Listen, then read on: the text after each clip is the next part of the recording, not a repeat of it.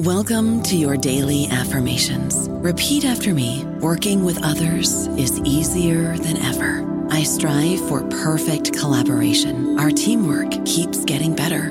Yeah, affirmations are great, but Monday.com can really get you the teamwork you desire. Work together easily and share files, updates, data, and just about anything you want all in one platform. Affirm yes to start, or tap the banner to go to Monday.com.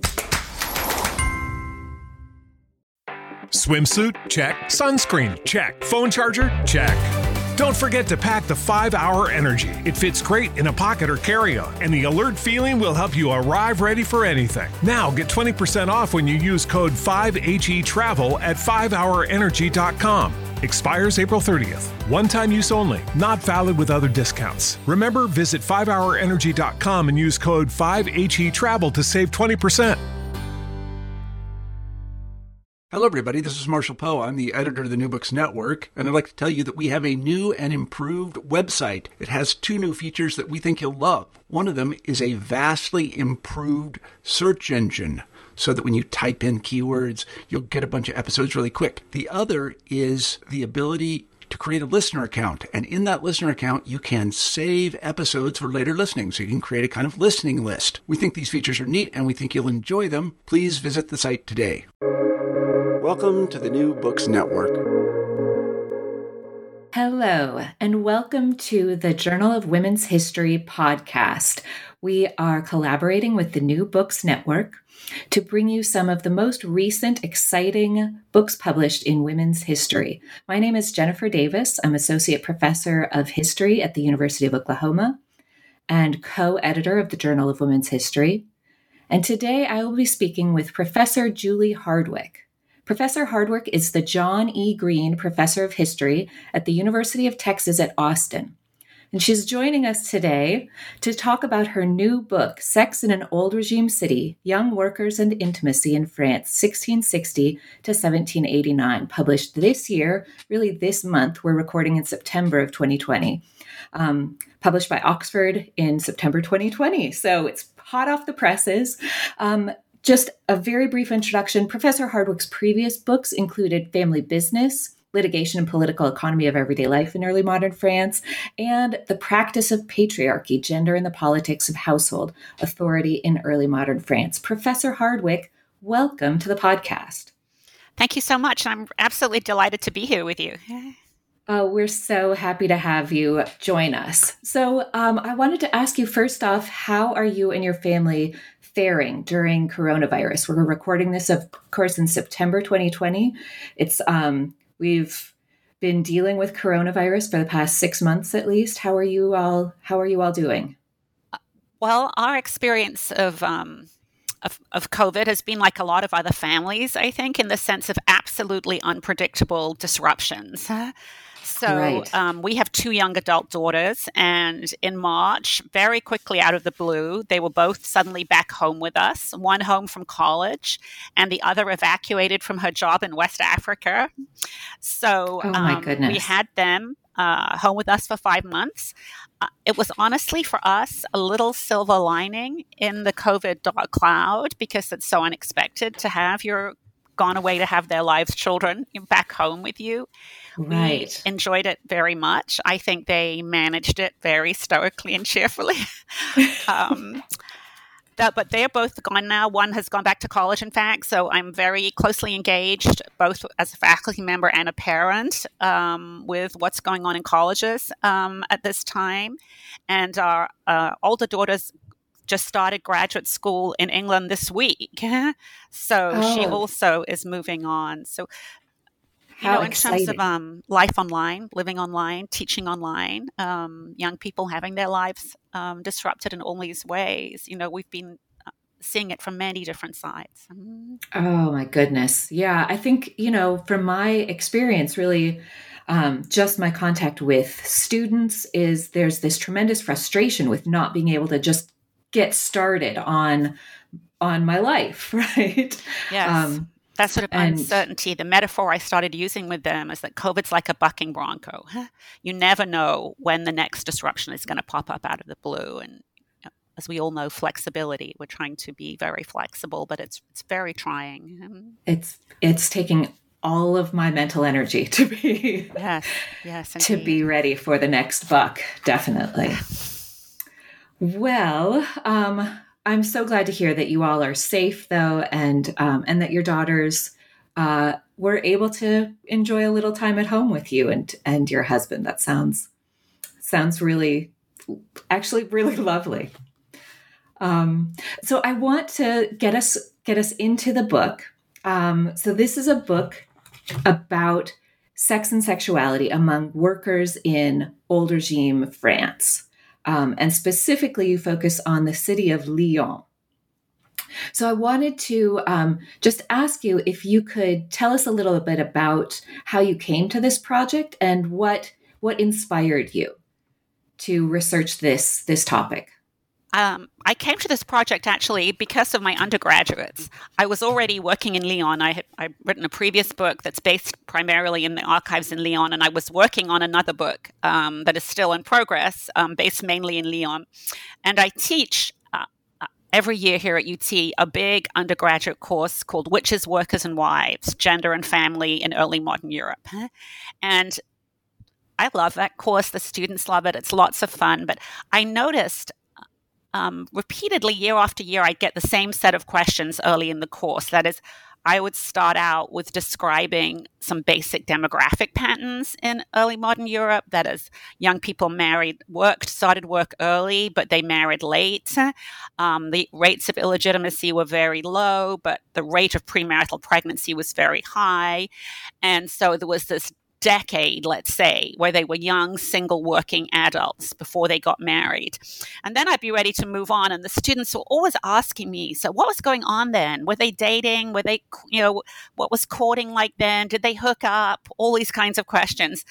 And I would say, I don't know. Let's talk some more about how they worked as servants and apprentices, because we have lots of material about that. And then one day in the archives, I actually was frustrated with my other book project, which is very challenging. And I saw these records, these paternity suits, essentially. And I decided to look in the archive, to call them up. It was a sort of legitimate procrastination to see what was in there. And as soon as I started reading them, I was absolutely amazed by the richness of these accounts, both by young women and by their neighbors and family and friends who address the court as witnesses, about young people's social lives, the sort of everyday, very ordinary practices of heterosexuality, if you like, exactly the kinds of questions my students are asking me. And I was amazed at the richness of the detail, and I was also amazed at just what they were taking for granted, that this was totally okay, what we would think of as very expansive levels of intimacy, let's say, for young people, they thought would absolutely okay. So I remember one of the earliest cases I read, a neighbor said, so he saw them walking out together every evening. He watched them kissing. He watched the young man put his hand on her breast or under her skirt. And then he ended, so you see, I didn't see anything inappropriate. That's so great. And I thought, really? Having young daughters at home, teenage daughters at home with, boyfriends and everything myself, I was really struck by that. So then I started thinking, no, I can make a book out of this. These are really good questions that my students are asking that we found very difficult to find answers to in the archives, and that's how it started. Mm-hmm. It's so interesting that you mentioned that. I just had that conversation last week with my students, talking about this delayed marriage pattern in Northwestern Europe, right? That kind of story that we receive as a package in graduate school, and then we kind of spend our lives re-articulating it or taking that for granted, that of course there's this 10 years or so that working people are delaying marriage and earning enough money to be able to maybe start their own family.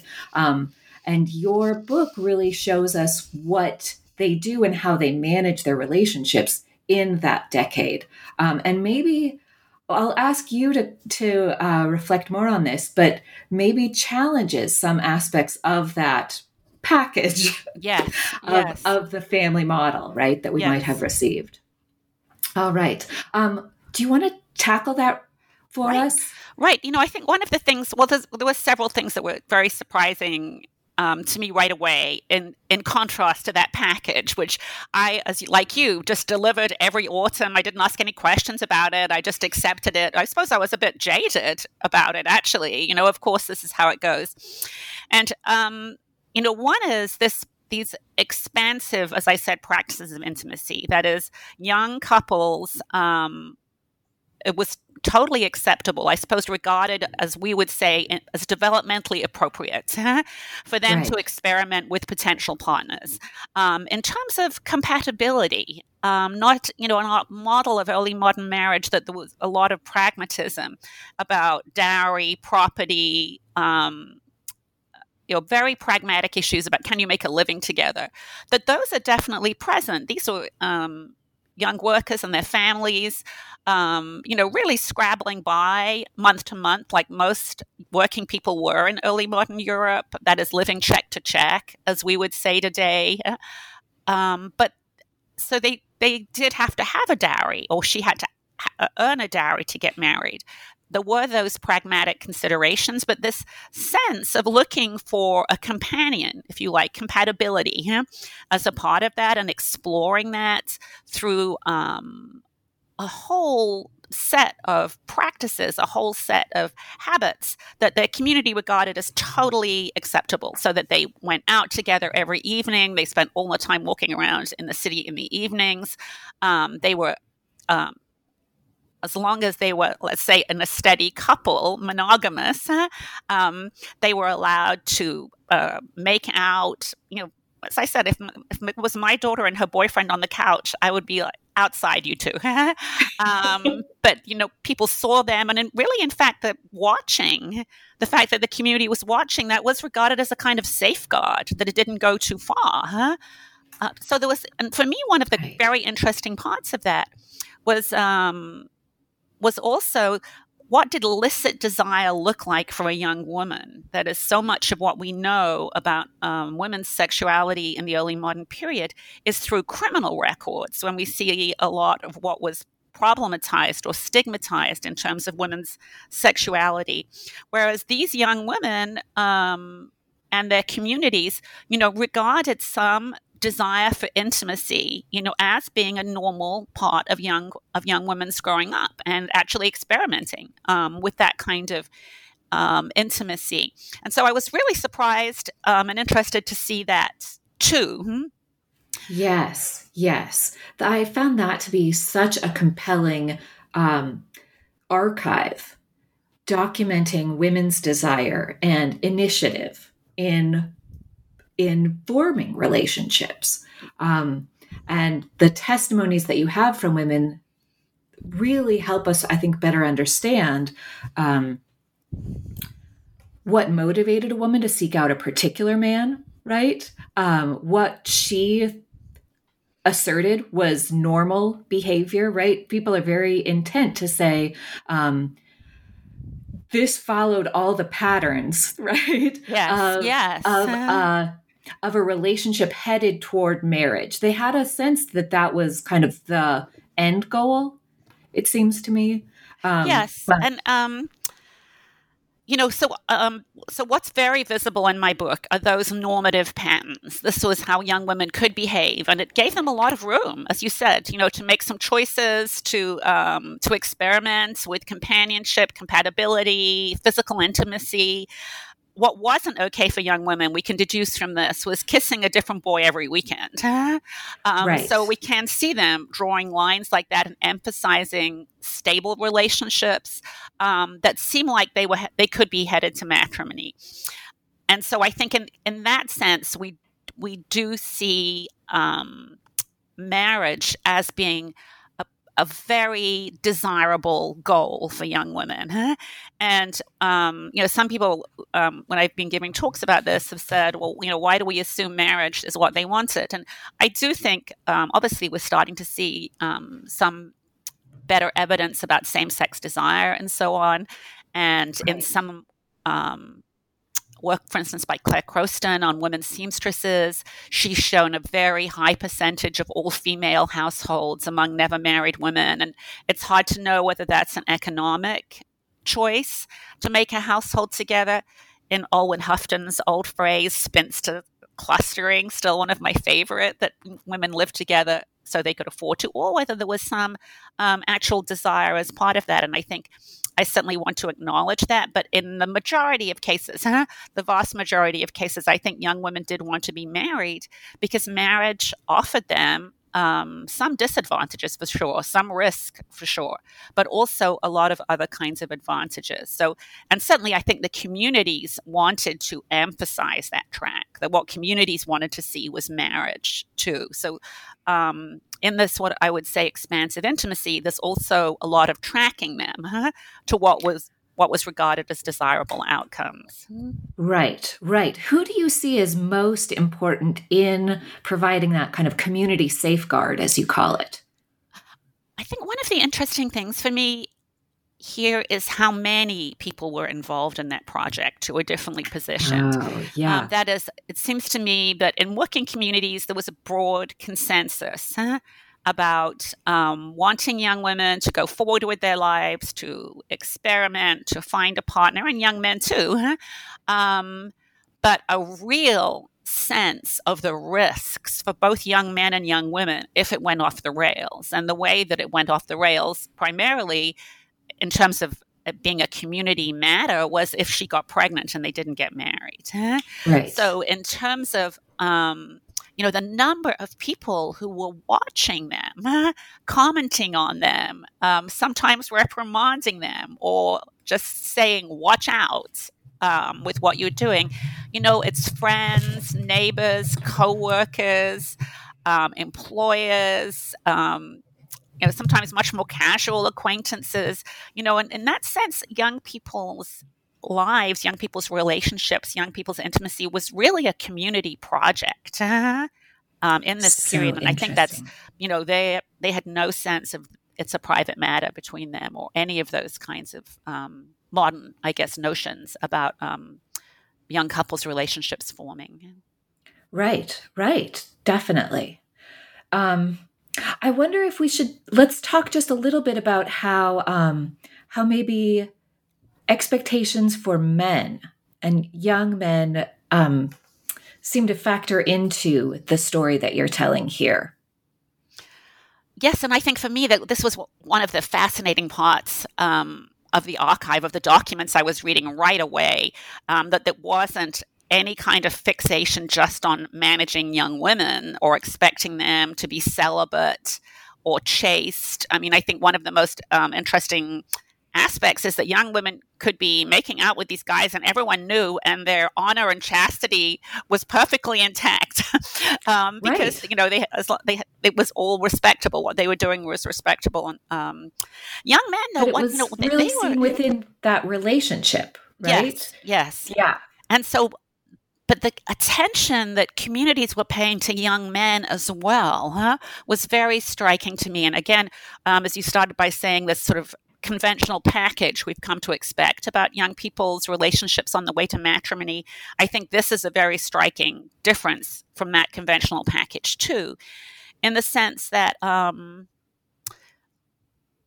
the almost varied members of the communities were also watching young men very closely and expecting young men to recognize that their behavior was going to have consequences and that their communities cared about how young men manage those consequences.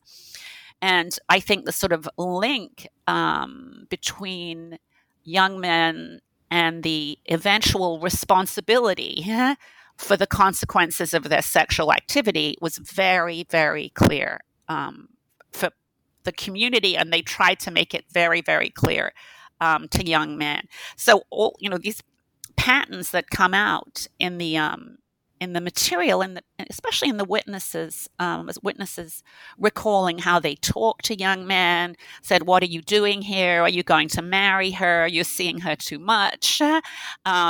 That sort of constant conversation about their intimacy and safeguarding it, as you said in my phrase about that. But also when something happened, that is when she became pregnant and he didn't marry her, the communities weren't enforcing marriage in the way that we might say today, shotgun marriage, Right. About a couple who get married when she's already pregnant. But they were looking for him to take responsibility. And for them, that responsibility, if it didn't include marrying her, did include taking the baby, so that she was free to reboot her life, if you like. Right. And that sense in which young men were routinely charged with the custody of the baby, as well as with reimbursing her, for the costs of delivery, and so on. And that's really amazing. And the high point of that pressure is young men being held in prison while paternity suits were going on, so that they could definitely be made responsible. And I think that's very striking for us as early modernists, and for us in terms of thinking about the long history of communities and young people's relationships, and the shifting focus between young men and young women. Right.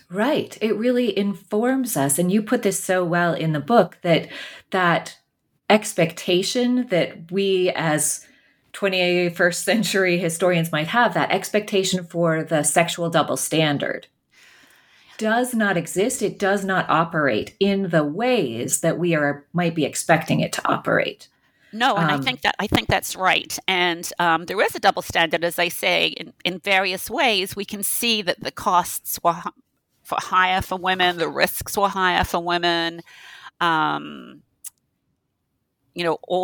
wide variety of men's sexual misdoings was reduced to a simple paternity charge, in some cases.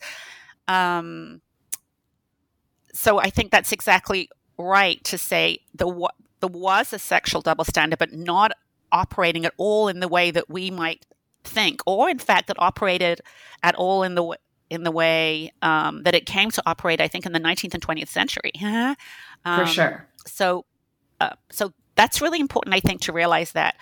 I will say, when I gave this, I talk about this once, and Judith Bennett was in the audience. She told me afterwards that she wanted to hear more about patriarchy, because her argument, of course, is all about a long-term persistence in these gender inequalities, that patriarchal equilibrium. And she did make me think much more carefully about trying to be precise about that. Not that, young women have all this liberty, but there were, but that it was nevertheless a much different situation than we assumed then, or than became common later. Right. I think that's a tough needle to thread. And when you're looking for continuity versus dramatic change, right? This is a book that definitely stresses continuities. And I'm going to use your phrase here, the continuities that shape experiences of sexuality and reproduction, end Right. quote, right? And within the old regime era, kind of 1660 to 1789. But then I love the way that you kind of reach into 21st century Texas and say, there are some continuities in terms of how young people, unmarried people navigate pregnancy outside of marriage. And we have to emphasize the historical circumstances as well as identifying those elements of continuity. Yes, and I think it is really important for us to see how challenging it has been for young people over centuries to manage these situations. And we can see, of course, that women always wanted to control reproduction and always tried to. Even if they were not very successful, they were trying. And that remains a potent challenge. This sort of patterns between young men and young women, even today, if they do these surveys of college students, a survey about, what do you expect when you've paid for date, for a movie ticket or dinner for your female companion, young men will say, well, actually, they do expect something in response, and so that sort of constant navigating, negotiating the terms of what remains an unequal relationship in some ways. This is a really difficult to thread the needle of, as you said, but important long-term project, I think, not only for the history of family life or young people, but in the other ways in which the historical circumstances around them, as you said, have changed over time and have inflected, let's say, the way that they process and experience and manage these kinds of situations. Absolutely. Absolutely. I think your book also made me realize how much of the story of history of sexuality and gender relations is really told from an elite perspective, and that by getting the granular details of working women's and working men's relationships, we saw different forces at work. Yes, and I think that's always important for me. I'm always interested in ordinary people, as they say here, in the ordinary lives of everyday working people. And right. I think obviously in the history of sexuality, what's been available to us,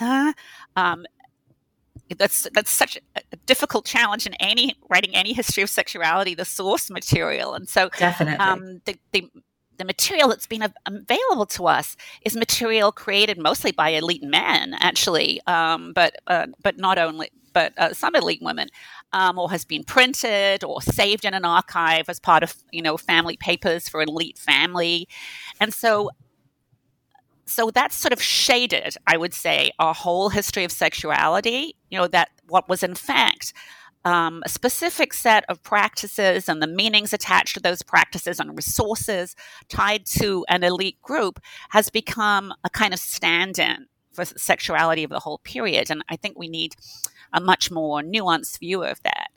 Nina Kushner, one of our colleagues in French history, has a wonderful phrase that I use in the book about multiple sexual cultures existing. And I think that's exactly right. And same-sex desire, of course, as we mentioned, is one of those. They were coexisting. Sexual cultures Absolutely. Coexisting, sometimes overlapping. But as I would say, working people, they're actually the largest number. So in that sense, their sexual culture, it was hugely important when we try to understand what was going on at the time, I think. And that's a great part of this material. I mean, right from the start, I thought, these young women and witnesses talking about such intimate matters in such detail, it's an astonishing set of material. I don't know about you, but I'm very busy and I don't have a lot of time to cook. That's why I subscribe to Factor. Eating better is easy with Factor's delicious, ready-to-eat meals. Every fresh, never frozen meal is chef-crafted, dietitian approved, and ready to go in just 2 minutes. You'll have over 35 different options to choose from every week, including Calorie Smart, Protein Plus, and Keto. These are 2-minute meals. Factor meals are ready to eat and heat, so there's no prepping, cooking, or cleanup needed. They're flexible for your schedule. Get as much or as little as you need by choosing your meals every week. Factor is the perfect solution if you're looking for fast, premium options with no cooking required. Sign up and save. We've done the math, and this is important. Factor is less expensive than takeout, and every meal is dietitian approved to be nutritious and delicious. Head to factormeals.com/NBN50 and use code NBN50 to get 50% off. That's code NBN50 at factormeals.com/NBN50 to get 50% off. It really is. It really is. And the direct access that we have, mediated, of course, through clerks and the different institutions that are producing these documents, but the voices of the very different women and their different expectations and experiences comes through loud and clear throughout this volume. That's really, I think, one of the greatest achievements, is to be able to read your book and hear those voices. Well, thank you. I really wanted to have them at the center, to have their experiences and their takes on what was happening at the center. while trying to be as aware as I can of these complicated ways in which the documents we have today are produced. Right. But we do get a sense, I think, I hope, and I'm glad that you had that sense of really being able to glimpse and enter into a bit young women's lived experiences of these kinds of relationships and these kinds of situations. Right. Let's talk just a little bit about the sources, right? So you do say that the heart of the book is built around these paternity suits, right? Where a young woman goes in and she says, this young man is the father. Let me explain to you the whole relationship. It's tremendous archive. How would those be put together? And what kinds of materials appeared in these dossiers, in these files? So the first part of the legal case would be when a young woman went to court to tell her story to the judge, to see if the judge would allow her case to proceed or not. So in a dossier for a paternity suit, that's the first item that would appear. The first record that would be of, so the young woman appeared before us and she told us this story. And then at the end of that, the judge would say, the case can proceed or the case cannot proceed. That is, that she seems to have the right kind of story. That is, she was in a stable relationship that seemed to be headed towards marriage. And we can go ahead with it further. The second stage of the process would be that a surgeon or midwife visited her at home to confirm her allegation of pregnancy. And there's often, not always, but often the little record of that still included too. And so I think, that was a very tense situation for a young woman. She's Right. decided to go to court and make this matter much more public by going to court. And then she has this surgeon or midwife, was supposed to be a surgeon, but in fact it was often only a midwife, come and examine her to see if she did indeed seem to be pregnant. And the reports make clear that the examination was both on appearance, what size was she, what was her hair like, did she look a healthy color or did she look a pallid color, but also a physical examination where they would touch her breasts and her stomach to assess the pregnancy on that basis. So that was a very invasive confirmation, actually, for young women. And when we think about them deciding to take this path, they knew that all these things were going to happen, of course. Right. And then they interviewed the witnesses, and the young woman and her lawyer gave the names of witnesses and suggested some questions. And so they were able to call on people she thought would be reliable, that is, people who knew or had seen what was going on. And one of the most fascinating things for me was when these witnesses, you could tell the questions that they were being asked, but would sort of get off the script and say, moreover, and add, some other elaboration of their own that they wanted to say. That's very telling. Those are the best always. Yes, always the best. And then very interestingly, the young woman would also have a Q&A with the judges. We call that an interrogatory in the French legal system. And what was very interesting for me about that is that young women would often give much more elaborate versions of their stories than in the first come to court and make the initial petition to be able to file a suit. And especially in those accounts, the judges ask the same questions. How old are you? How long have you known him? Have you had a baby with anybody else? How did this happen that you came to be pregnant? And so in that part, they would often add details that they hadn't initially, and especially these details about how they had sought to control reproduction or interrupt reproduction. That's when they talk about the remedies that they had used to try to end their pregnancies and restore their menstrual cycle, right? Or about the violence that had been involved in their first experience of of intercourse with him. And so those interrogatories are really valuable for me in that sense, in this much more specific texture about particular moments in their relationships. Sometimes there's an interrogatory that is a question answer with the young man too, and then eventually the judges would conclude and pass sentence. Very conventional, predictable sentencing in this case, that is awarding her financial support and awarding custody or requiring him to take custody of the baby. One thing that happens is that not all parts of every case survive, either because of archival misfiling or they were never filed together, or because the case didn't continue. And that might be either, as we would say, that she dropped charges, or it might be because they settled out of court. And probably, I think a lot of the times when it doesn't go as far as the judges giving a sentence, they and their families, co-workers, neighbors had all, managed to get them to make an out-of-court settlement.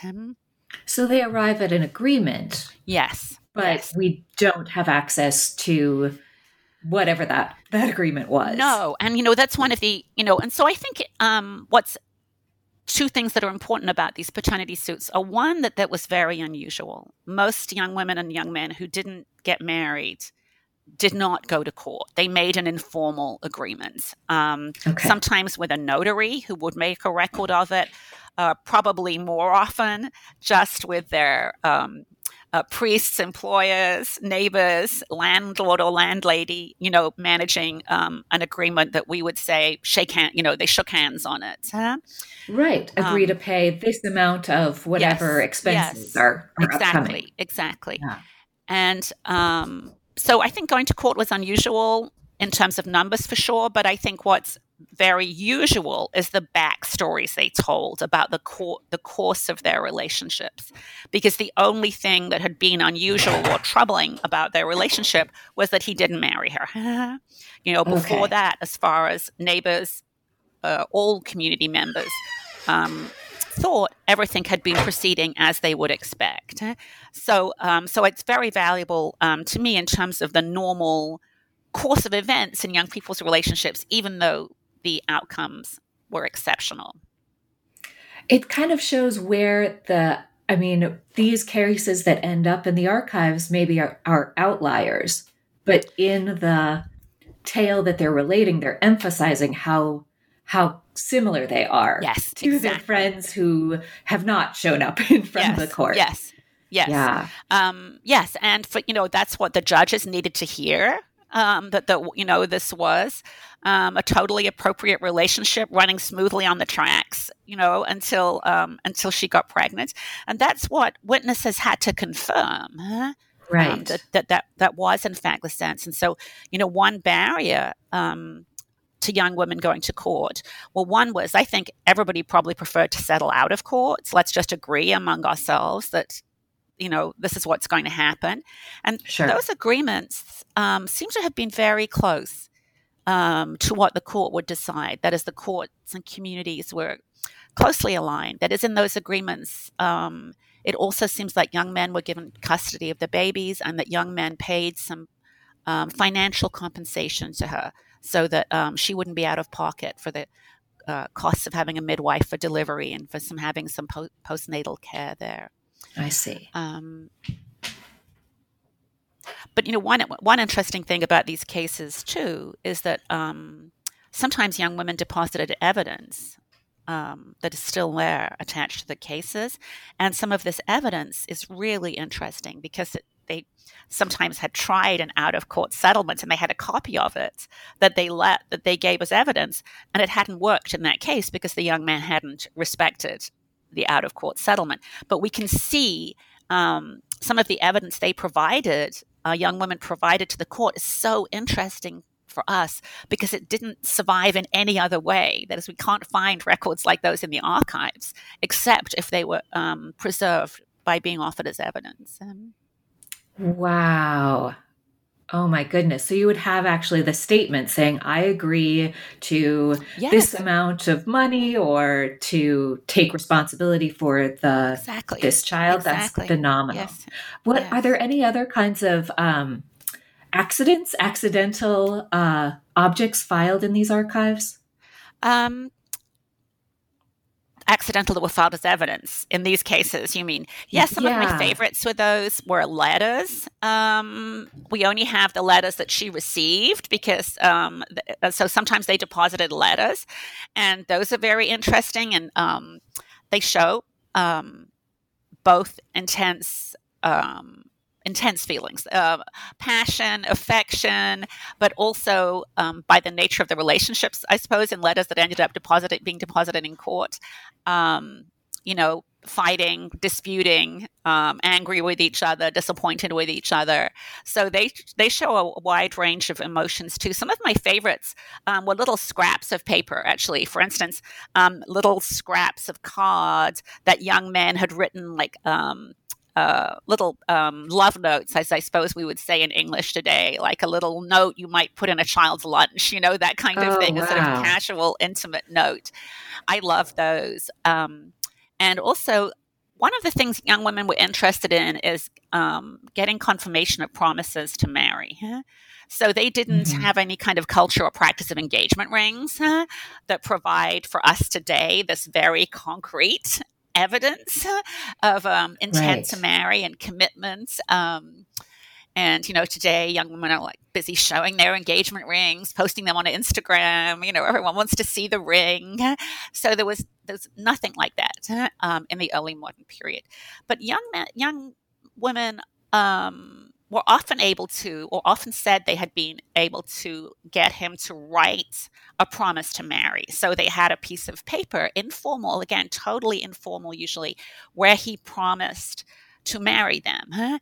And, sometimes young women would say they had showed these pieces of paper to their friends or their neighbors, and witnesses would say, oh, yes, I saw that, written promise to marry that he gave her. And I think they're just great too. And they're not as exciting as engagement rings in any way, but they're so interesting for me in terms of young women's perspectives that I know we're going out every evening, and I know he's talking about getting married, and I know he said that he'll never have another woman but me, and that we will be married and we can go ahead and have sex, but she still wanted a more concrete commitment. So let me have him write this down. Write it and then down. That'll be a kind of more concrete commitment than him just telling me, oh, yes, of course we're going to get married. And so I was very interested in those. I love those. That's incredible. So I want to give just a real brief kind of survey of the chapters, right? I want to signal that you have this marvelous opening chapter on the sources and the context of Lyon. We then move to a chapter on courtship, right? And really practices of courtship, outlining the norms. You have enough material for a whole chapter on holding men responsible, right? And I think that does such service in our expanding our information and our knowledge about expectations for men's sexuality outside of marriage, as well as young women. You have enough material for a whole chapter on remedies, which I just found incredible, right? So if you wouldn't mind, let's spend a little bit of time talking about the specific remedies for pregnancy outside of marriage. Then the 5th chapter is on intimate labor, really looking at the people they had to be in financial relationships with, right, as a result of an unexpected pregnancy. Landladies, but also midwives and surgeons. And then the final chapter deals with foundlings, children left with the Hôtel Dieu as the kind of makeshift orphanage, and then children who die either in childbirth or from infanticide. So it's just an astounding survey of the consequences of sex outside of marriage. And I think you run the gamut of the happiest endings to the very most tragic and grief-stricken endings, and attend to the emotions that accompany all of those experiences. But the chapter on remedies, I think, is, in my experience, it's unique in its ability to speak directly to the methods used to interrupt pregnancy. Do you want to say a little bit more about what you found in these archives? Yes, and honestly, some days I couldn't even believe what I was reading in this material for that reason. So the phrase that they used for interrupting reproduction, as I say in the book, which is the phrase I use in the book, was remedies. They tried remedies, and what they meant by a remedy was either they took something. Some kind of mix potion. They were very vague about what that was. That Right. they bought it, or their partner bought it from surgeons or apothecaries, or that they had a surgeon come and bleed them, and that bloodletting was thought to be a very important way of sort of restoring the humors and harmony of the body.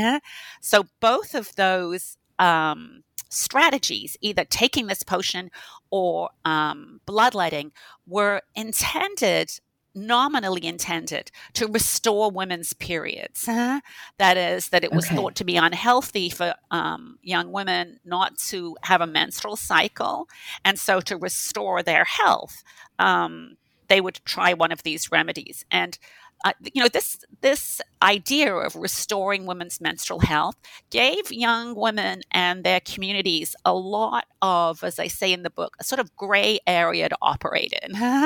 Right. That's all we're doing, trying to restore her period. Oh, by the way, we're going to interrupt a pregnancy to do that. But because that was legitimate and commonly practiced, I think it did give them a lot of space to manage, or to try to manage, interrupting reproduction. And one of the things that's so interesting for me about that is young women talking about how ill they were, how sick they were from taking some of these potions. Sure. So really it seems to me how they worked was just by making young women so sick that it induced a miscarriage.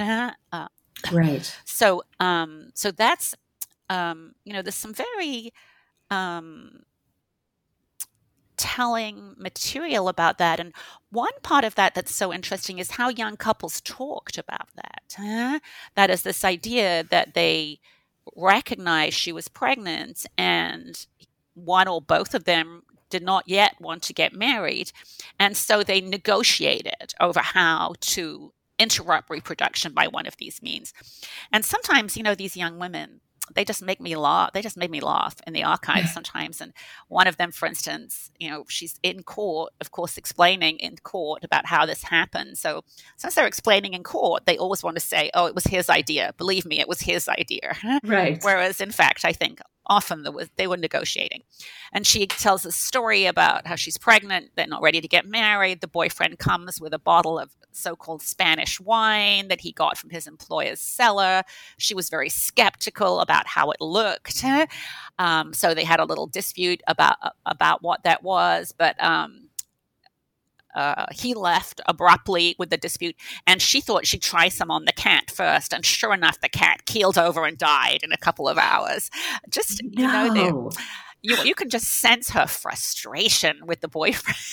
Right. But as well, in a way, as the sense of this, sort of, we want to be able to control reproduction, as a kind of backstory, which is really hard for us to recover when we look at young people's relationships in the past. And obviously they weren't always successful. If they'd been successful, young women wouldn't have been coming to court for paternity suits, but they certainly wanted to, and they tried with these various efforts to get some control over the reproductive process. Fascinating. It's really incredible for me to have a sense of the urban landscape providing both men and women with these expanded networks, right? Yes. And expanded resources that they might be able to call upon to make the life that they wanted for themselves, right? And not simply take what comes. Yes, exactly. Their desire to have, what we might say, in a simple term, some agency over their situation, that Right. even though they didn't have effective birth control, and that took a long time into the 20th century, really, for women to have effective birth control, they definitely did not feel simply passive victims of fertility. They wanted to control that. Sometimes, some of these young people were in long relationships because that's what was required in court to show a stable relationship. Right. And sometimes they would say, I took a remedy last time and it made me so ill, I didn't want to do it this time. So that sense of this, being a kind of ongoing process as part of their relationship, this talking about the danger of her being pregnant. She appears to be pregnant. What can we do about that? They were really engaged with that project, even as I keep saying they were not very successful. Right. I've got to ask, are there any individuals or couples that just really stuck with you and you kind of kept them in the back of your mind as you were researching and writing? Inspirational or I think the ones who stay most in my mind today, probably, I would say some of the most heartrending stories for me. When the tension, stress, crisis, what are we going to do, is really facing them head on. And in some ways, partly because this is the side I'm seeing, how exasperating or unreliable, young men could be in these situations. So, for instance, there's one of my couples who had been in a long relationship, and she was one who had taken a remedy previously and had been very ill, and she wasn't pregnant afterwards, but they still kept seeing each other. They were still expecting to get married. They were still having sex. And so, of course, she got pregnant again, and he and perhaps they both thought they still weren't ready to get married, in the sense that you said at the start, that they weren't making enough money to form a household of their own and to live independently. And so he wanted her to take the remedy, and she said no, because I was so ill before. And at least in the court record, she recounts that he said, okay, no problem. When you deliver the baby, hide it under your quilt and I'll come and take it away. And of course, he didn't say what he was going to do with it. Was he going to discard it somewhere, its body somewhere, where nobody would find it? Was he going to take it and abandon it at the Foundling Hospital? Was he going to have someone take it to a wet nurse in a village outside of Lyon, as most young men did, pay wet nurses to take care of these babies that they were charged with the custody with? But the sense of them cooperating in a way, but also the intensity of these kinds of conversations and experiences for these young couples. I think, those are the ones that really stay with me in a very lively way today. And another of those examples where she has given birth early, unclear whether how actively she sought to interrupt her pregnancy. But he went to visit her. The young men were often visiting them after the baby was born because they had been in these ongoing relationships. And the baby's body, cadaver, was in a small box by her bed. So he knew that. The neighbors who were there knew that. And one of the neighbors recalled that she heard him asking her, so what are you going to do with that? That is the baby's dead body. Oh, my. And, what would we say? We would say, it's not up to me. You do something with it. I'm the one who's in bed recovering from having a baby. Right. But the sort of swirling, intense emotions, these very difficult situations. And yet, as you said, these sort of networks of friends and neighbors who are supporting them in these situations. Those really really stay with me. Yeah. Oh, such heartrending material. I really, the kind of grief and longing and desire all wrapped up together. It's really affecting. And I did cry several times while reading this book. I want to give you a chance just to fill us in on what you are working on now. I'm going to go back to the book I was working on when I started on this, which is called Hanging Bankrupts: Credit Crime and the Transition to Capitalism. And that's really about different kinds of, again, grassroots, really looking at grassroots practices, how grassroots experiments with new means of credit were really critical in the transition to capitalism. So ordinary people starting to keep account books and experimenting with what it might mean to keep account books. And women often were the account keepers in these small businesses. And so they were the ones who were doing the experimenting. And so one quick example of that is they started to realize that maybe they should keep accounts for a lot of reasons. It became more important legally. I think there was a lot of talk about it. In Lyon, a lot of books were being printed, how to do your accounts. Like there were a lot of how to do books being printed about for every subject in early modern Europe. I did not know that. And so they would buy.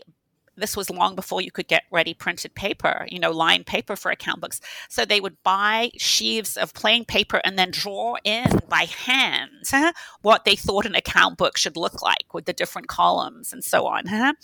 And sometimes they did do something with that we might recognize as accounting. And sometimes after they bought the books and carefully penciled in the lines, it was just kind of chaotic system anyway. But that's the kind of thing I'm interested in. But on the side, actually, I'm also working, I'm just starting, I think, what will be a side project about the kinds of paraphernalia that was left with abandoned children, with these babies, the kinds of babies that I'm writing about here when they were abandoned at the Foundling Hospital, older children too, and unmarried as well as married parents left tokens with them, that is different items with them, of which my favorite is this pink garter with which I start the book.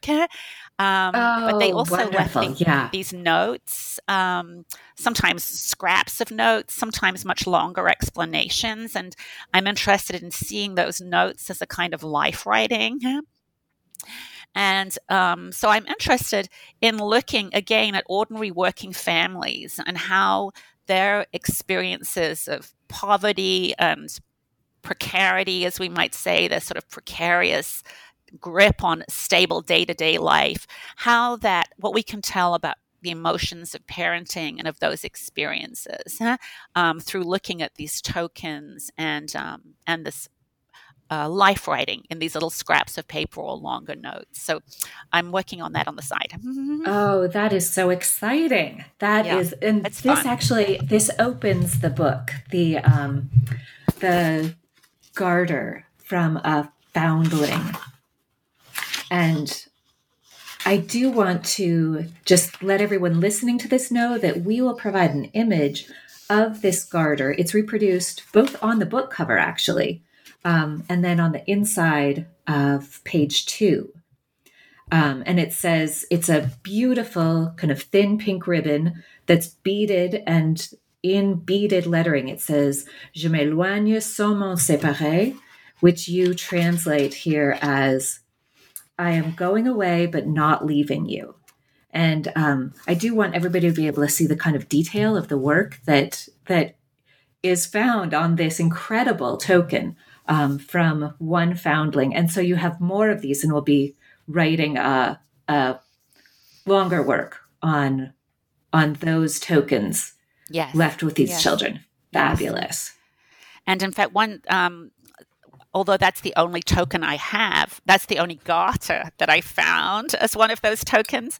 Right. They always write a very detailed description of what the baby or child was wearing or had with them when they were abandoned. And so I can tell from that actually that on other occasions, mothers or parents chose to like leave garters with them. And so that's so interesting for me for a huge variety of reasons, as well as all the other, about children's clothing, babies' clothing, and other kinds of sort of material culture of poverty. Oh, wow. Well, I can't wait to read it. I want to thank you again, Professor Hardwick, so much for joining us today. And we will have a link to the book on our JWH website. But I hope that we will be able to have you back again to talk about some of these future projects. Oh, that would be wonderful. Anytime. Thank you so much for having me today. Thank you. Bye-bye. Bye.